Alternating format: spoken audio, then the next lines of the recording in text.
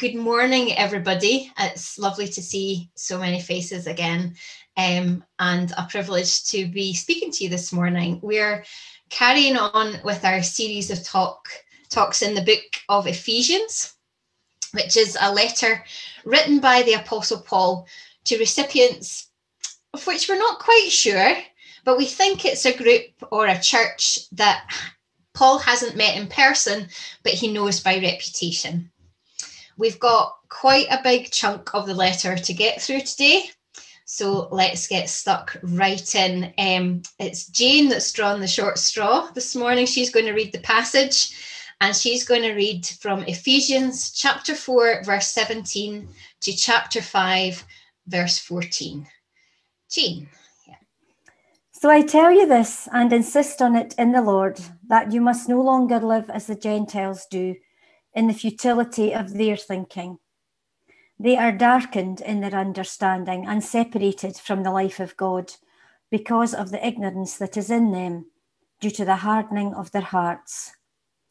Having lost all sensitivity, they have given themselves over to sensuality, so as to indulge in every kind of impurity, with a continual lust for more. You, however, did not come to know Christ that way. Surely you heard of him and were taught in him in accordance with the truth that is in Jesus. You were taught, with regard to your former way of life, to put off your old self, which is being corrupted by its deceitful desires, to be made new in the attitude of your minds, and to put on the new self, created to be like God in true righteousness and holiness. Therefore, each of you must put off falsehood and speak truthfully to his neighbour, for we are all members of one body. In your anger, do not sin. Do not let the sun go down while you are still angry, and do not give the devil a foothold. He who has been stealing must steal no longer, but must work, doing something useful with his own hands, that he may have something to share with those in need. Do not let any unwholesome talk come out of your mouths, but only what is helpful for building others up according to their needs, that it may benefit those who listen. And do not grieve the Holy Spirit of God, with whom you were sealed for the day of redemption. Get rid of all bitterness, rage and anger, brawling and slander, along with every form of malice. Be kind and compassionate to one another, forgiving each other, just as in Christ God forgave you. Be imitators of God, therefore, as dearly loved children, and live a life of love, just as Christ loved us and gave himself up for us as a fragrant offering and a sacrifice to God. But among you, there must not be even a hint of sexual immorality, or of any kind of impurity or of greed, because these are improper for God's holy people. Nor should there be obscenity, foolish talk, or coarse joking, which are out of place, but rather thanksgiving. For of this you can be sure, no immoral, impure, or greedy person, such a man as an idolater, has any inheritance in the kingdom of Christ and of God. Let no one deceive you with empty words, for because of such things God's wrath comes on those who are disobedient. Therefore do not be partners with them. For you were once darkness, but now you are light in the Lord. Live as children of light. For the fruit of the light consists in all goodness, righteousness, and truth. And find out what pleases the Lord. Have nothing to do with the fruitless deeds of darkness, but rather expose them. For it is shameful even to mention what the disobedient do in secret. But everything exposed by the light becomes visible. For it is light that makes everything visible. This is why it is said, "Wake up, O sleeper, rise from the dead, and Christ will shine on you." Amen. Thanks so much, Jane. That was quite a epic. Can I mute now? Yes. Thank you. Yeah, quite an epic passage there. She'll be needing a drink of water after all that. So I'm going to give you another little sneak peek into behind the scenes of the preaching team meetings. Jim usually sends us breakdowns of the passages of the next series, and we discuss them to pull out the main themes. And then we volunteer or get our arms twisted to take on the passages that we want to speak on. I, however, usually have another discussion going on in my head, which goes something like this. Oh Lord, look at that passage. It's so negative. I feel sorry for whoever's preaching on that one. Then I feel the Holy Spirit nudge. You should take that one, Mo. No, I don't think so. I don't get it. The other passages have all been just about how the Gentiles are brought into the family. We're all in Christ, part of the body. And then this is all impurity, anger, and rage and stuff. Let someone else take it on. Not so subtle a nudge. You do it. No, I need to hear someone else preach on this passage. Someone more experienced. They'll do it so much better than me anyway. And then the Holy Spirit's like, Mo. Fine. And then to the rest of the room, I'll take this one. Then I spend the next weeks panicking. And then gradually, I begin to see. I begin to see the passage in context, not just the few verses that have jumped out and scared me.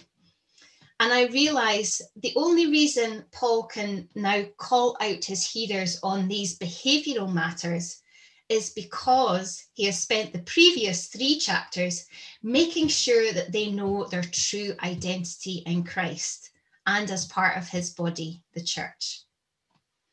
I realise I may overlap a bit with Jim's talk from last week, even to the point that this talk could have the title, Living a Life Worthy of Your Calling, Part 2. Or to use a Vineyard catchphrase, I can't help it, it's ingrained, is belong, believe, behave. It's like the franchise movie, if you like. We've got the Live a Life Worthy of Your Calling, Part 2, belong, believe, behave. Anyway, I'll move on from that. We won't go there. I'm not going to get any voiceover work soon. To explain that catchphrase a bit, what we mean is that we want people to know that they belong, that they are part of our church family, even when they're still not sure if following Jesus is for them, even if they have questions or doubts. Then we hope they do come to believe in Jesus as Lord of their life, and that he loved them so much he died and was raised to life so that he could have a relationship with them. And then we hope new life begins. And that should involve changes in behaviour as we develop our relationship with Jesus, try to imitate him and become more Christ-like. It's often noted that things happen in that order: belonging before believing, before behaving. As I've sought to get my head around today's passage, I can clearly see the belong, believe, behave structure in Paul's letter. In the first couple of chapters, we're hearing phrases like adopted as sons, no longer aliens, but fellow citizens. And also, having believed, you were marked in him by a seal, the promised Holy Spirit. And Paul prays for the faith of his believers, of the hearers, to be strengthened, to grasp how wide, how long, how high and deep is the love of Christ. So he deals with the belong and the believe bit. And as they and we have been reminded of how much we are loved, we can move on with Paul to the behave bit. Jim's section last week started us off on Paul's very practical suggestions of how we should behave to live a life worthy of our calling. And we continue with that through this passage and beyond. Our passage starts with in verses 17 to 24, a reminder of where these people have come from and where they're going to. The Gentiles, as the hearers of this letter seem to be, that is, they're not Jewish. Paul says the Gentiles are in general desensitized to sin, desensitized to what's wrong and what's right, and live as if anything goes, promiscuously and permissively. But Paul says they are to put off that old way of life, and in verse 23, be made new in the attitude of your minds, and to put on the new self, created to be like God in true righteousness and holiness. Okay, Paul, so we've not to be like that, but how exactly do we put on this new self? Paul, I'm glad you asked. Speak truthfully, verse 25. Do not let the sun go down on your anger, verse 26. Notice it doesn't say don't get angry, just don't let it lead you down the path where it lingers and causes resentment, which can lead to all sorts of unwelcome and unwanted outcomes. As we are warned in verse 27, don't give the devil a foothold. Stop stealing. In fact, don't just stop stealing, but turn your life of taking into a life of giving, verse 28. Don't let unwholesome talk come out of your mouths, only what is helpful for building each other up, i.e., words have power. Use them wisely. Get rid of bitterness, rage and anger, brawling and slander, and every form of malice. In between those last two, verse 30 says, and do not grieve the Holy Spirit of God, with whom you were sealed for the day of redemption. I'm unclear as to whether it's a particular behaviour that grieves the Holy Spirit, but to pick up on what Jim was saying last week, we want to live so as to honour the free gift that we've been given, that is marked by us receiving the Holy Spirit, and to honour God as the giver of that gift. And so with that motivation, we want to do what pleases the Holy Spirit and not what grieves him. In the sandwich of the list of don'ts, Paul gives us some do's. Be kind, compassionate, and forgiving, just as we've been forgiven. Be imitators of God as dearly loved children. Just as children copy what their parents do, that's exactly how we are to be with God. And live a life of love as Christ loved us, sacrificially. Then back to the don'ts. Not even a hint of sexual immorality, impurity, or greed. No obscenity, foolish talk, or coarse joking. Rather, thanksgiving. Again, a reminder of the power of our words. Then the verses that jumped out and scared me. Chapter 5, verses 5 and 6.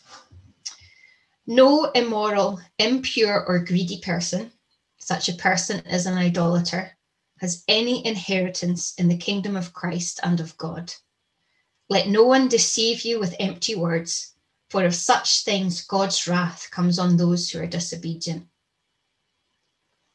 I confess, I don't like these absolutes.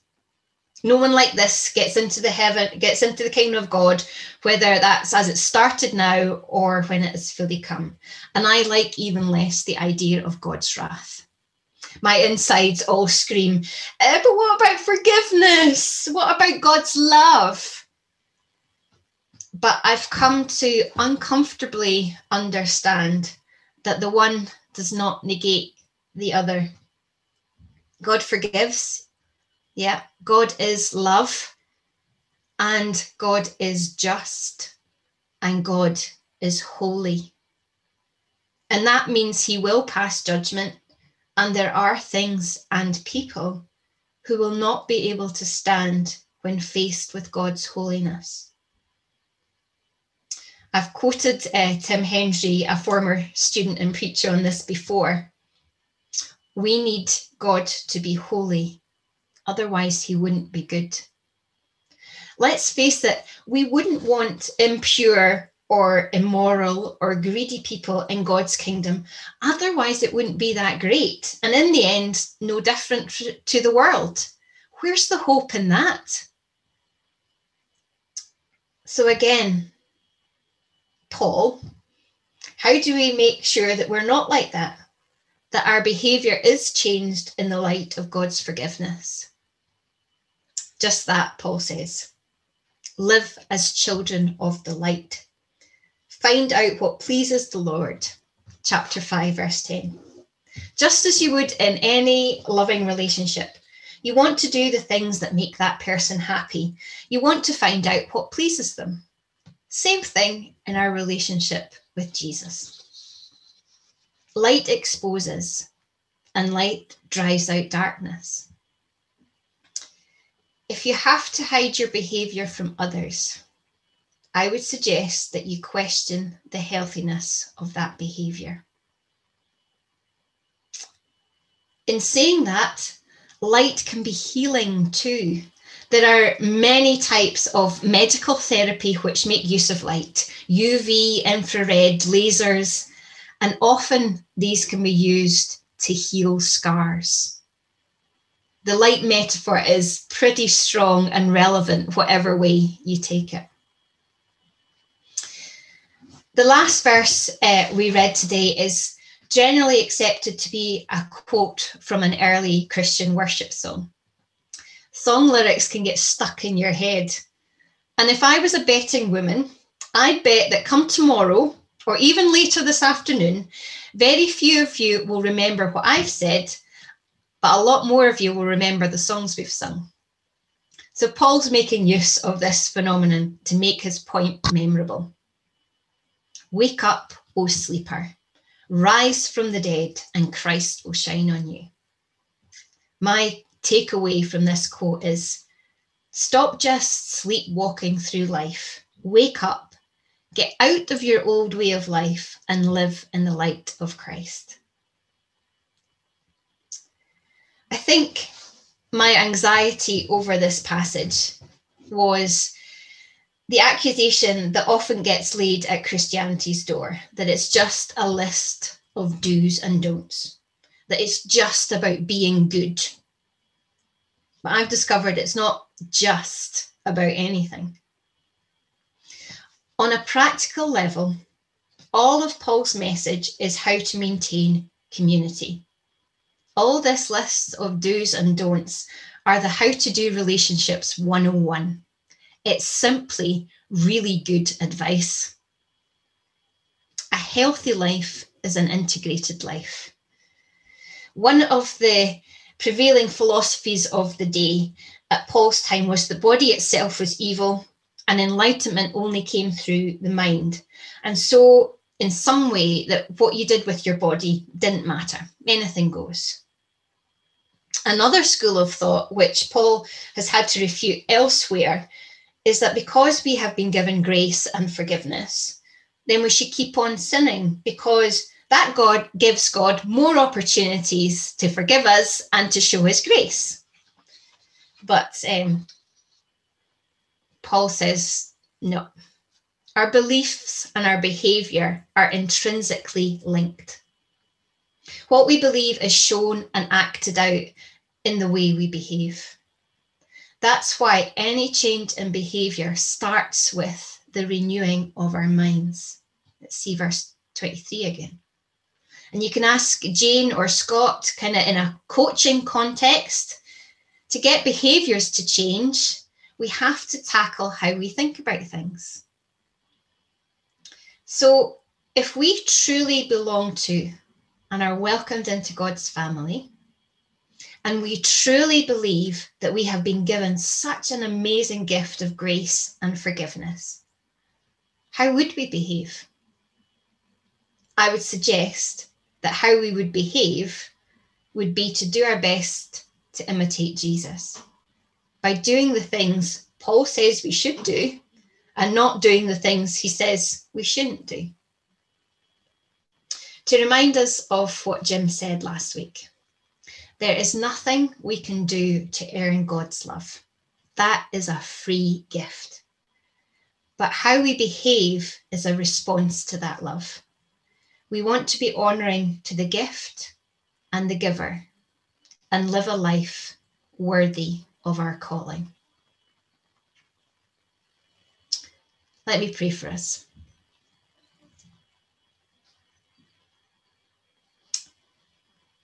Holy Spirit, come renew our minds. Change our thoughts so we can grasp how much you love us, how much you long for us to be part of your family. And help us to move from thoughts to action so that we can show by the way we behave that we are yours. Let us show that family resemblance. I pray for people here this morning who need to hear your words of forgiveness. I pray that you will cleanse them gently, as in just a gentle stream, washing over them.